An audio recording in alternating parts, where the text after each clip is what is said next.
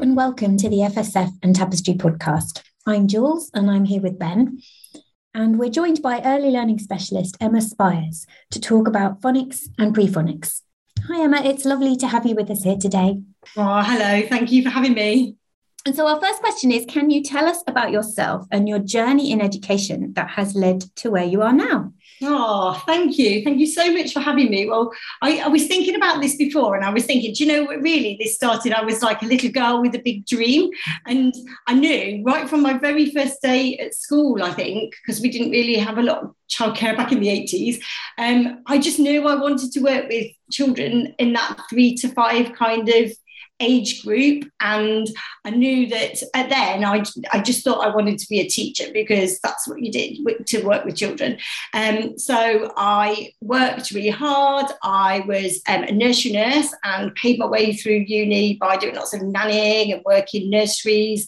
I did an early years BEd, which doesn't really exist now, but it was I had a specialism in 3 to 7. So I sort of followed that pathway. Then I was a teacher in Key Stage 1, and in early years I worked in different kinds of settings. So I've had quite a varied career, kind of placements wise, I suppose. I've taught in county schools and in big city schools, taught in London, in Birmingham, then eventually became a deputy head.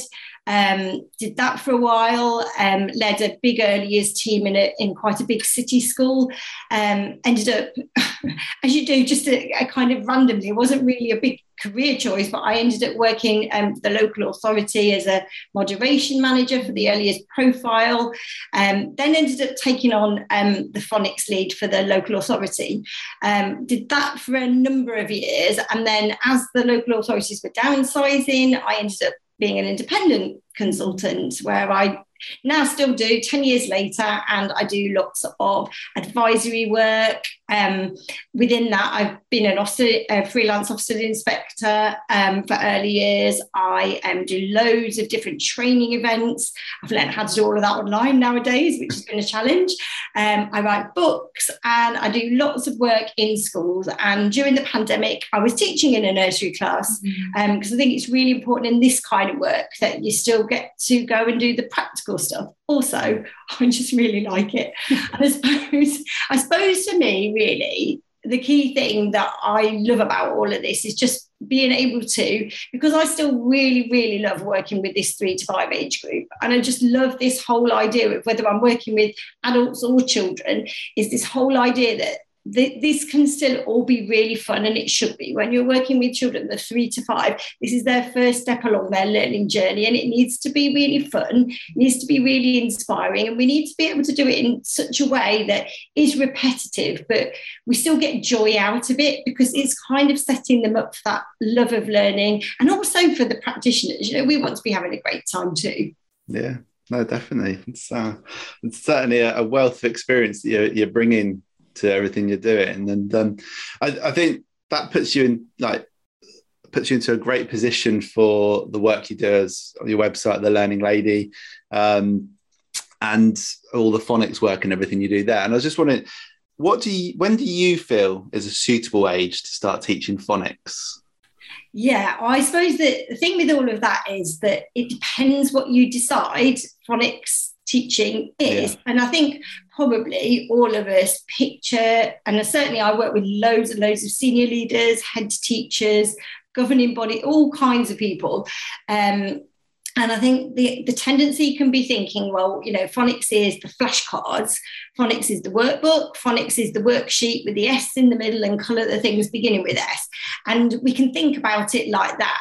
But actually, if we pare it right back, and I love you've had Phil Minns on this podcast before, haven't you? And I know that he talks about, you know, all learning and development being a marathon and not a sprint, and not starting with the end result, starting from the beginning and working through everything's a progression. So if we were to think about, you know, wanted to be Mo Farah and running the London Marathon, how did he start that journey? Well, he started by sitting in his car seat or his baby chair, just lifting his head up, because that's the first step towards sitting up, towards walking, towards running, and then eventually running a marathon. So I suppose with phonics, when I think about phonics, and I'm doing lots of work in special schools and PMLD schools at the moment, so that kind of puts it into a bit more context, is that it really makes me think about, well, actually, babies are learning phonics, really. It's just that we don't consider it to be that. So they are sitting in their car seats and babbling away, or in their bouncy chairs and babbling away, or on their tummy time babbling away, blah, blah, blah. And they're giving their mouths a workout, like a gym workout for their mouths. And because they're doing that, they're learning to say sounds. We don't call that a phonics lesson, and it definitely shouldn't be, but they are definitely at that pre-phonics stage. Same way as, if they're playing around with toys and manipulating shapes, or hearing a sound that, maybe a parent or a carer comes in the room and they hear the keys and they turn their head and they look to where that person is. They're going to turn their head, and, that's that kind of sound response. I've heard a sound, I'm turning my head, oh, it's the keys. That sound symbol response. So I feel the problem is with some of this is that we get our heads convinced about what phonics might look like. I think we've got a way to go in helping families to see that also. And it's so much more than a validated phonics scheme or a phonics program. It's so much more than that. And so long as we realise that it's a progression, when our children start school, obviously we know now that in reception they have to start formal phonics from very early on in reception. I guess everybody's job leading up to that point, and also children who find it hard, we've got to really think about, well, what are all those prior learning steps, and how we can sort of help them along that journey. So building on from that, Emma, what do you think are the really important developmental steps for children that they can experience to support their phonics learning? I was actually doing some research for some training the other day, and I was like, right, okay, let me just go back and check what is the EYFS saying, what is development matter saying, and the statements are really, really broad. And also, if you look at some of the programs that are out there for phonics, where they're talking about pre-phonic or the old phase 1 kind of phonics type of stuff, they are all talking about, stories, songs and rhymes, which is really great, but it doesn't really talk about why these are fundamentally important, and what actually is, whereabouts on that progression, and what they're helping the children to be able to do. So I guess for me, when I run training events, or when I do online training with people, I kind of try and break it down into like 3 fundamental steps almost, because it just is easier to simplify it. So I suppose really the end goal is, if I want to hold up a letter A and I want the children to learn that it's an A, they've got to be able to see that letter shape, and they've got to be able to remember that letter shape. That, that's the end goal. But if they can't do things like, simple shape sorters when they're babies, if they've not had that opportunity, for example, to find the round shape and put it in the round hole in the shape sorter, and then the star shape, and move it around and put it in the shape hole. If they've not had those kinds of experiences, or they've not done those puzzles, with the little sticky bits where they got to try and match the shape with the hole, if they've not had those kinds of experiences, if you throw out abstract letters like B and D and P, which if you've got poor visual discrimination, they just look like a circle with a stick. If you're in that situation with children and they've missed out those developmental stages, we might think of putting the shape sorters out there and those little puzzles out there for physical development, but actually there's so much more than that. They're brilliant for helping children to discriminate and remember between shapes. Things like, if we give children bubbles, don't we, all the time? We sing songs with them. Actually, it's a gym workout for the mouth. In the end, we're wanting them to go with the sounds. But actually, if we've not given them those early workouts for the mouth, we've not taught them to control the air that comes out. We've not taught them how to control the mouth muscles. So because of that, then saying the letters, which again are abstract, is going to be so much harder. And I suppose really one of the big things that I see a lot of is children hearing and remembering sounds. Like the remembering stuff is hard. So if we were always to go to the oral blending and segmenting, the breaking words up into their tiniest parts first, without working on auditory memory, remembering things off by heart in simple ways, that's where I guess singing songs and learning stories from memory or learning rhymes from memory can be really powerful. So I think we don't always think of them as phonics, because we think of phonics as being the flashcards. But if the seeing and remembering, the hearing, remembering, and the saying, remembering, if they're not there, if those foundational skills aren't there, once we start throwing the letters in there, it's going to feel like it's like going to be climbing a mountain, but without any of the kits to be able to do it well. Yeah. So I think that's something I talk a lot about, and I feel like that can be the problem for some children, is that those foundational pieces are missing.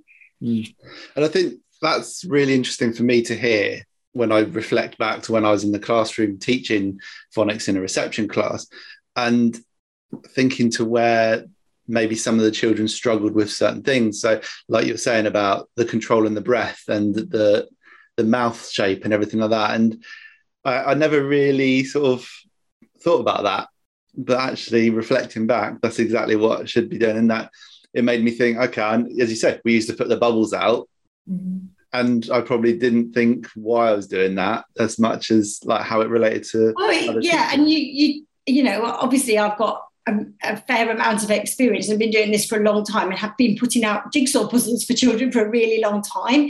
And it's really, still now I'm reflecting on my practice and thinking about, we had like a big a fire engine puzzle, and we'd be like, oh, well, the firefighters are coming, let's get the fire engine puzzle out, without thinking, well, actually, is this too easy? Is this too hard? Is it just right? What puzzles can they do? What puzzles, why am I doing a puzzle anyway? Oh, because it teaches that spatial awareness and the visual discrimination. And I think sometimes in early years, we do things because we know it's a good early years thing to do. And I think sometimes that can be part of my job in articulating, talking with school leaders about the fact that, it's not just, oh, well, we do it different in early years, that actually there's a reason behind it. And a lot of the things we do, like the bubbles, they're great fun, and we know that they're really good practice, but we don't always equate them to being phonics, because we're so used to thinking of phonics being the flashcards and the workbooks and the special little rhymes and all of that. Yeah. And you mentioned as well, Emma, previously about families and parents. And everything that you've said is making me think how important, all of those things that families and parents do or might not think of doing, but maybe can be supported to remember to do, also knowing why they're doing them.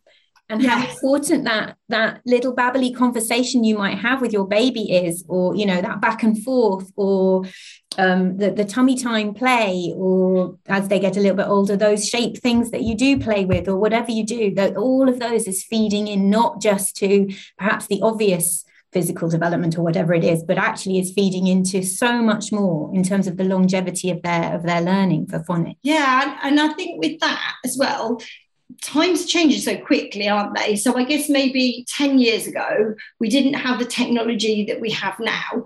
And, you can see it all the time in the way that we interact with children. We give them, like they're very used to being around phones, aren't they? And the kind of things that we have on phones, and just some of those visual discrimination type of activities where maybe, if I was to say, look at the Peppa Pig app, for example, I'm just thinking of that because my niece plays with that a lot. If you do like a simple jigsaw puzzle on that, all you're really doing is clicking and dragging. So in effect, you're thinking, oh, well, it's the same thing, jigsaw puzzle in a box. Much easier if it's on a phone, because we're not going to get lose the pieces, get it all back in the box. It's much easier. Here, have the phone, play the jigsaw game. So you think technically you're doing the same thing, but when you play those games on those apps, a lot of the time it's just click and drag, and if it goes in the wrong place, it pings back.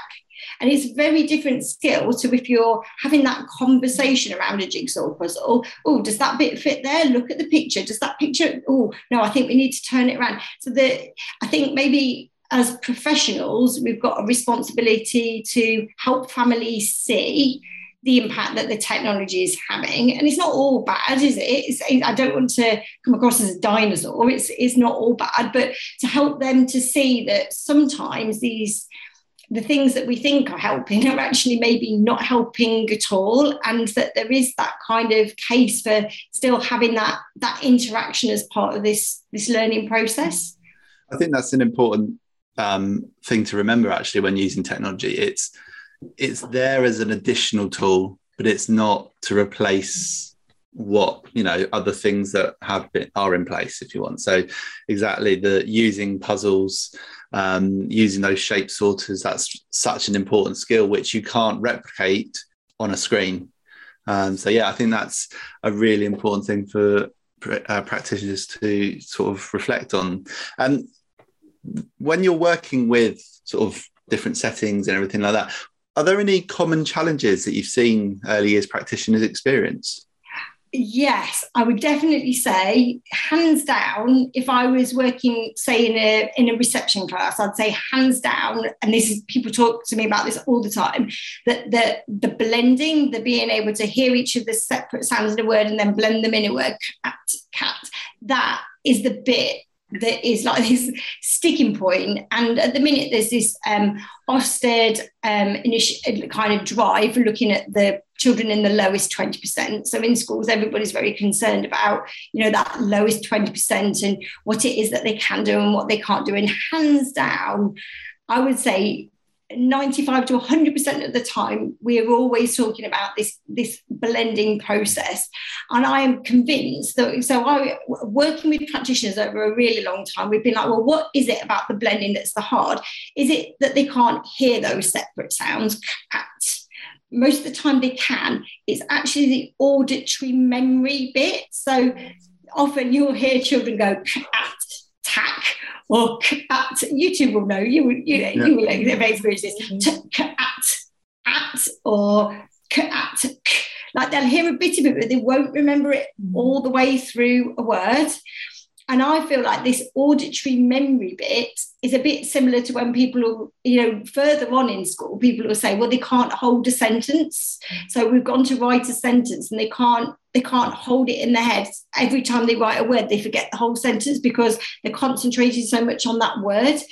And it seems to me that it all comes back to auditory memory and that ability to remember what you've heard in the short, hold it in your short-term memory long enough to get it down.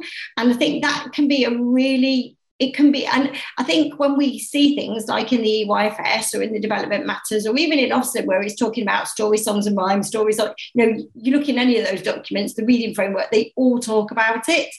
And I think, again, it's forgetting that, that they really help with that auditory memory process. That's why talk for writing was quite, or has been, or continues to be quite big in schools, because it's about remembering and that auditory memory process.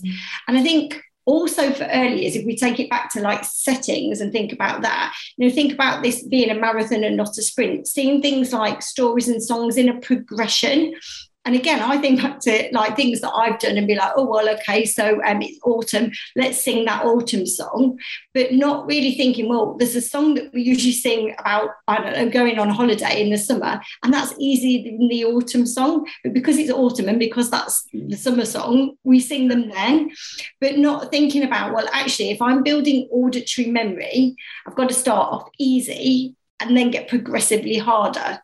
So I might start off at the beginning of a preschool year or with the 2-year-olds thinking about something like Twinkle, Twinkle, Little Star, building up to the end of preschool or nursery, One Man Went to Mow, because that's a lot harder to remember, isn't it? It's, following that and seeing the songs that we sing, the books that we read, the rhymes that we learn as a kind of a progression, really, to kind of take that auditory memory and build it up chunk by chunk.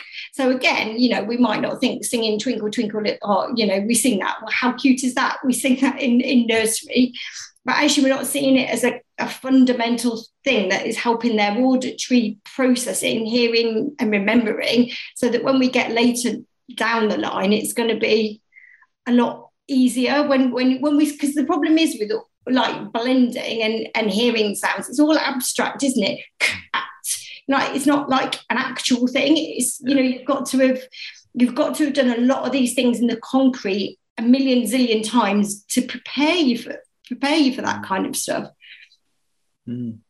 Yeah, absolutely. I love that idea of thinking. It's so true that we can get caught up in where a story fits in our year, or where a song fits in our year, or where a story fits with the children's interest in that moment, and that's fine.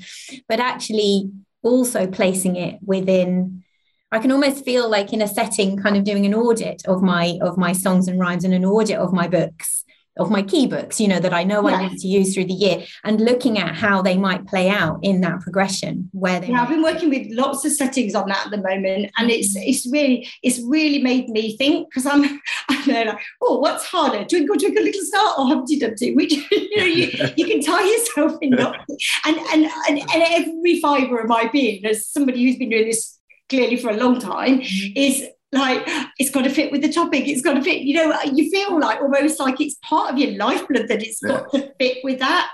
And I don't know always that we've helped children. The other thing that I've really noticed in schools and settings is that YouTube, not just YouTube, but, you know, like streaming songs which are video content cannot be really very helpful for this. And, you know, if you're like me and you're doing a lot of, you know, you do this pre-phonic work because you know it's really good for the children, but you're tone deaf, being able to have like that video there to drown you out, but also you think, oh, well, this is brilliant. I've got YouTube on, we're singing Five Little Ducks. Perfect. They've got the tune, they've got the pictures there to help them. But actually, what we're doing is we're stripping away that auditory memory, because they can see it's 5 ducks, then 4 ducks, and Mummy Duck's quacking. So I don't need to remember, oh, what comes next? Mummy Duck says quack. I don't have to remember the tune because the tune's playing for me. So even by just doing stuff like, you know, like mixing it up, so it's not always singing with the whiteboard or singing with the laptop, you know, just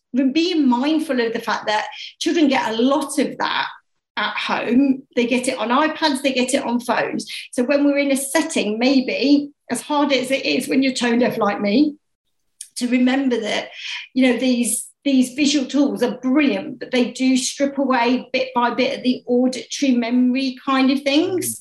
And I suppose there is that thing about, you know, if we think about as adults, maybe 20 years ago, we would have to remember things, wouldn't we? Like, I don't know, like addresses. You know, I can still remember my grand's phone number from when I was 4, but I can't remember my own phone number now. Why? Because I had to learn it, and I had to, remember it from, you know, in my head as a kind of a pattern of numbers. And I think all of that, you know, as adults, we're not having to remember so much, are we? Because we're not having to remember directions, we're not having to remember birthdays, because the technology is doing all of the remembering.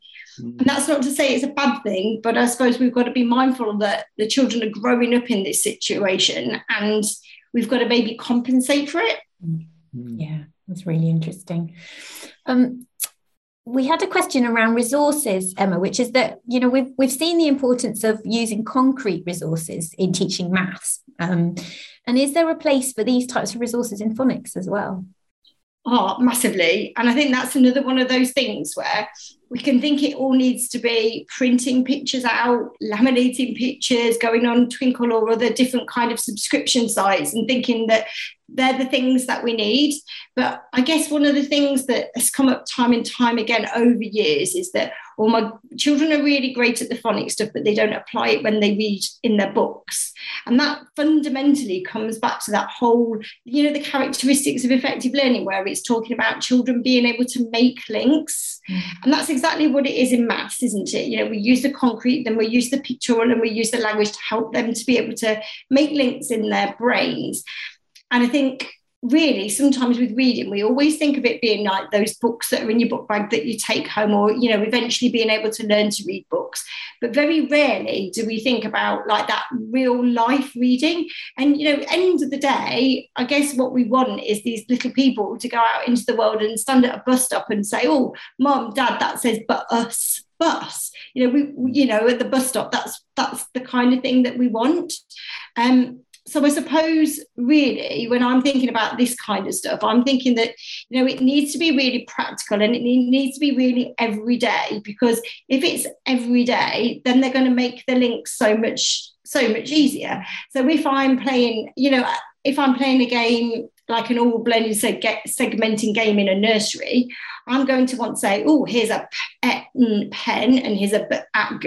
And if I play it enough time, play a game enough times in that repetitive way with things which children are familiar with, then it's going to really help them in the end to go home and be, oh, Mom, this is a pen, because it's easier to make the links. If it's always pictures on cards or things we've printed out, they're only ever seeing that one way of representing a thing, and they don't have that at home. So to be able to make those links, and, you know, we know that children who do better are the ones that practice it more, repeat it more. So I suppose there's that case of, we don't want it to be like, go home and do these things. We want it just to be like kind of organic, I suppose. Also, I feel like there's that other thing. If we're wanting children to be really good at visual discrimination, because the end game is for them to be able to recognise these letters and remember them. If we want them to be good at that, we've got to also give them millions of different ways of representing the same thing. So, you know, if we want them to, in reception, being able to read can and match it with a picture of a can of drink, for example, you know, they've got to have seen cans in loads of different situations, haven't they? They've got to know what a drinks can looks like, how it feels when it's in the fridge, how it feels out of the fridge, what it looks like in a photo, what it looks like in a line drawing, what it looks like in like a clip art cartoon version of a can. They need to have lots of representations of that kind of thing. I think sometimes if we're not careful, also some of the kinds of resources that you can print out, they can be a bit obscure. And I suppose a good example of that would be, I was filming for setting, and we were doing some work in a group, and I'd got a picture of a lady that was running. And we were looking at sunburn and run, but of course the children were like, it's jogging. And I was like, oh, you're not wrong, but I want you to say run just in an instant.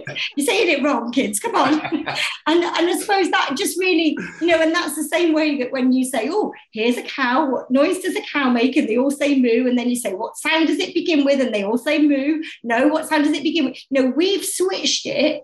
But they, you know, to transfer that knowledge is really hard. So I think we have to be really intentional when we're thinking about resourcing, and think about these core skills, the seeing and remembering, and the hearing and remembering, and the saying and remembering, and just really think about using the real life stuff is so important, because it's going to help them to make links. And also it's so much better on like saving you time. Like, you've not got to be printing loads of stuff out and laminating, you know, like just real things like a pen. Like it's super easy. It doesn't need to be complicated, really. I remember at the start of phonics in reception, we had a folder with all the sound cards. So we were a read writing school, and we had a folder with all the speed sounds, set ones. And inside each of the slippery fish for each one, there was the sound card, but also lots of different objects that began with that sound. And exactly the same though, some of them were a bit too obscure. It's just like, you're right, but no, I want you to say it's this. It's just like, yeah. And you come up against it, and especially I've worked in a lot of schools where there's children learning English as a second language, and you're there, and I was there with the pot, and there was a turkey. Nobody knew what a turkey was, and I was like, oh, this is really hard now, because I'm going to have to, rather than go into the thing, I'm going to have to start to talk to you about what a turkey is. Yeah. And the same thing, I was in another school where we were looking at, there was a picture, and I think they were doing OE or so, I don't know. They were doing something, and there was this picture of a potato, and I was like, is it a nut? Is it a cow pat? Is it a potato? I don't know what it is. So I think, it's just, you can think it's going to make your life easier, but I don't think it always does. And I think vocabulary is one of those things, you know, we look at all the key documents now, and it's talking about vocabulary all the time. I think it's one of those hidden things. Like phonics is really easy. It's very obvious. Here's the letter, make the sound. But to know what is in a child's word bank, you can only find that out by default, because sometimes they get very good at being able to think, oh, well, it's kind of like that, but it's, and you don't know until a word crops up that actually they've never heard it before. Mm. And one thing that's just got me thinking was something I always used to say to parents was, you know, when you're shopping, talk to your child about what you're buying and things like that. But as more and more people do online shopping, that skill's sort of going as well. So it's kind of, they have to do it more and more at home, I think. Yeah, and also I was talking with a trainee teacher the other day, and she was just saying how, it's not really related to this, but she was saying how hard teaching money was with her year fives, because they never have cash. Right. You know, they're so used to the cards. And I was like, do you know what? That's so true. Because actually it is, you know, they're growing up in a world, and I'm not saying that it's wrong. I'm just saying that maybe we've got to be really mindful of it. I've even got a Monopoly game where you get a card. It's not cash, it's a card. Hey, that's very fancy. Well, yeah. My family hate it though, because it's not cash and they can't cheat. I think we're the future for all those cheaters. I mean, going back to phonics though, I mean, I've taught children where they've had phonics through nursery, had phonics through reception into year one, and they're still not getting it. Why is it, apart from the sort of auditory memory part, why do you feel that maybe phonics doesn't work for all children? I think it's one of those things where, you know, if you were to read any of the literature, it's just keep doing more of the same, and in the end it will click. You know, if you read any of the phonics programs, that's kind of what it says.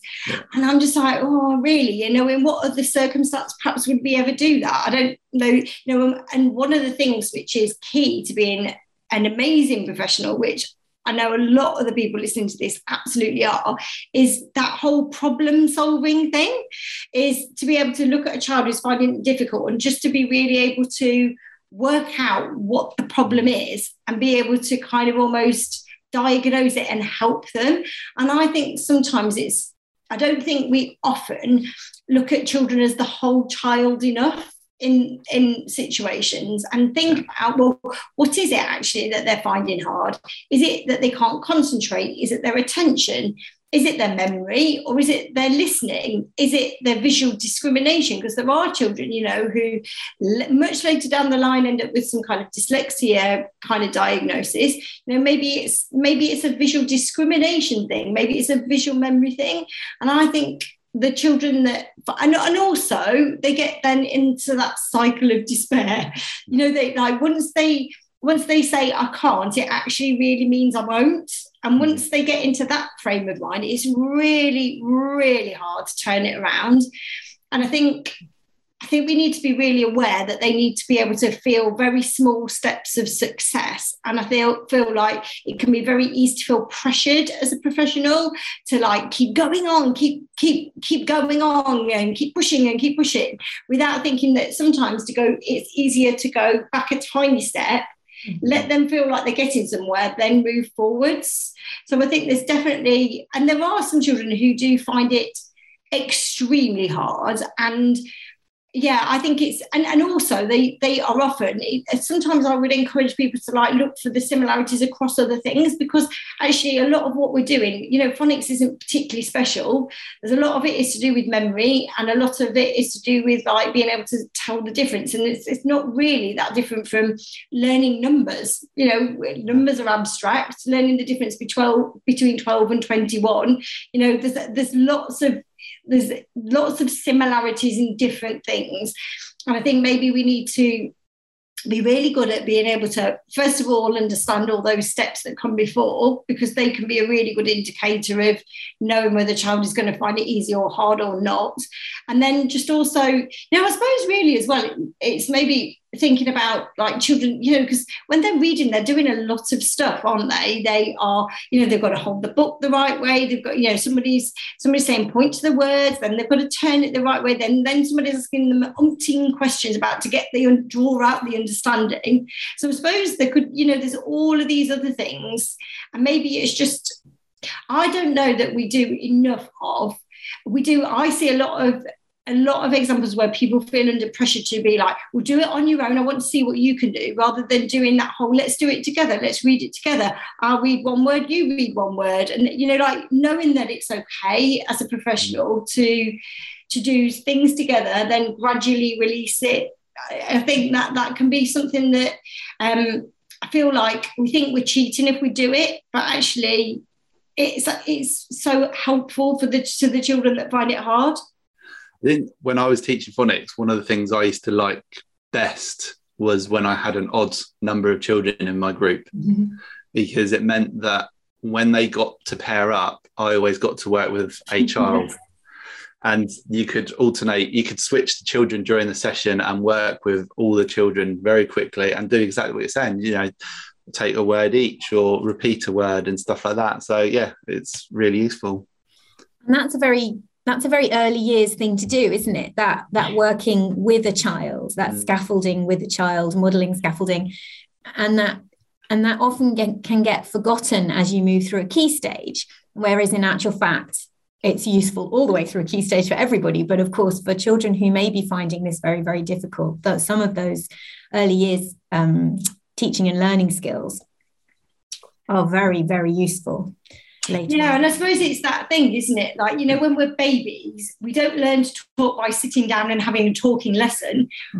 How do we learn to talk? We learn by listening to other people, copying them, making mistakes, refining what we do, having praise. We know all of this to be true. So if that's the case with something like talking, nobody said to me when I was learning to talk, oh, I'm not going to talk to you, you talk now and I'm going to see what you can do. Like, it didn't really work like that. Same with learning to walk,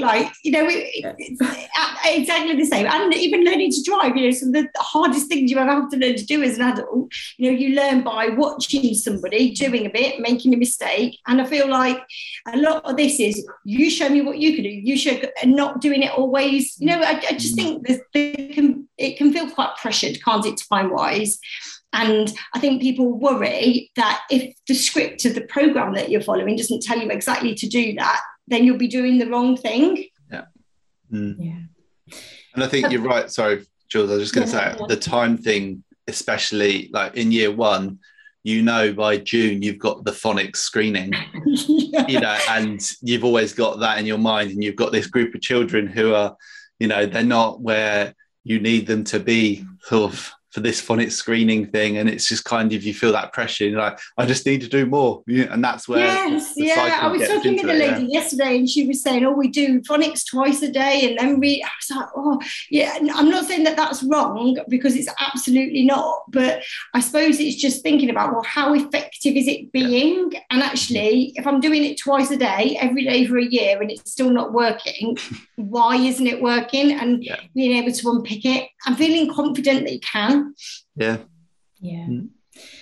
We're approaching our final question, Emma, which is, has the introduction of validated phonics schemes confused the sector around teaching phonics?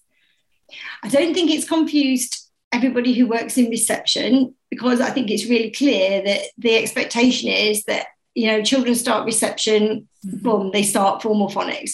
I think what's hard is if you are, and I feel this keenly because my heart is in teaching in nursery, but also nursery and preschool settings, thinking about, because there's not masses in any of the phonics programs which either gives a new take on first of all, I think everybody's very scared of not wanting to call phase one anymore, because it was a big part of letters and sounds, and nobody, people are moving away from the whole letters and sounds approach. So I think there's a tendency, or, it's easy to feel like if you're in nursery or in preschool that you can't call it phase one anymore. And maybe all those phase one things that we've been doing for a long time perhaps aren't fit for purpose, or, if you look at the phonics schemes, there's not loads they talk about story songs and rhymes and building vocabulary, but there's not a massive amount of meat on that kind of, here's a progression of books, here's a progression of songs, here's a progression of rhymes.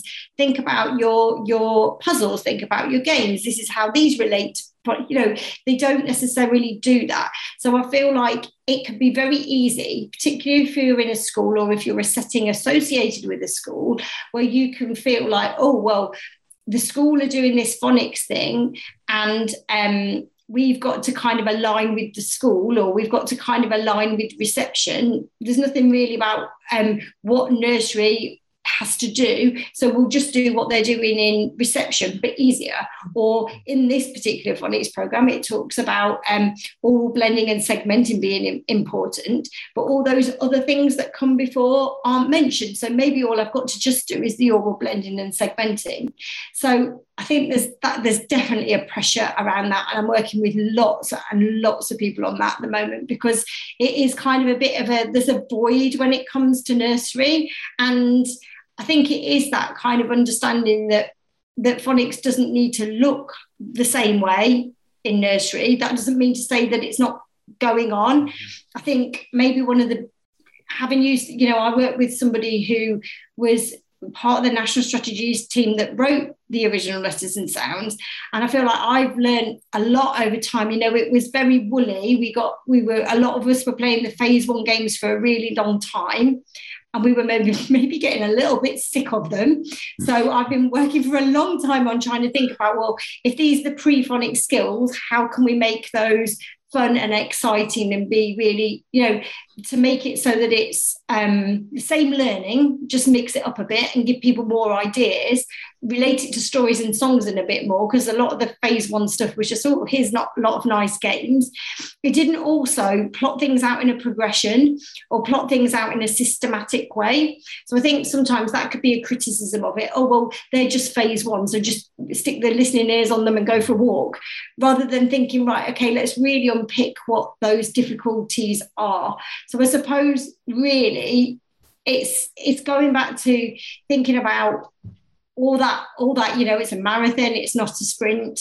If the children in my setting come in like this, say when they're 2, or say when they're 3, and I know that when they go into reception class, they've got to be able to hit the ground running and have that great start of, these are the letters, these are the sounds.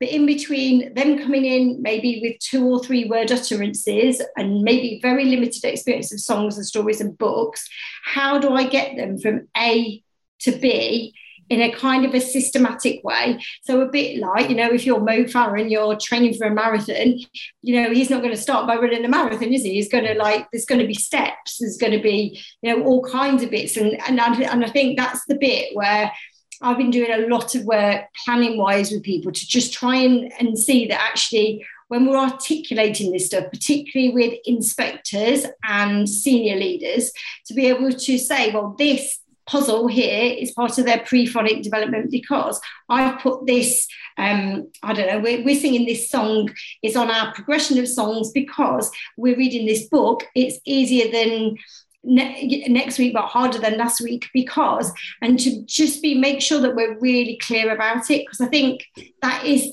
the danger with the phonics programs, is that a lot of them don't necessarily dig down into it, and it can make you feel a bit like, oh, well, we don't have to do any of that phase 1 stuff, or we don't need to do any of that pre-phonic stuff. But we know that children are still on that progression. And if you look at just the basics of maybe something like development matters, the statements are quite woolly, aren't they? So just remembering all of that, really. Yeah. Thank you, Emma. That was so informative. I feel like there was just so much in that, wasn't there, Ben, to kind of take away and use and reflect on. Oh, I could talk about this for hours. Also, I've got some free planning, so if anybody's useful, I think we're going to put it in the show notes, maybe. Yeah, we're going to create a forum post and then put it there where people can download it afterwards. Brilliant. I'll see what other bits and bobs I've got that might also help as well. That's fantastic. Great. Thanks, Emma. Thank you very much.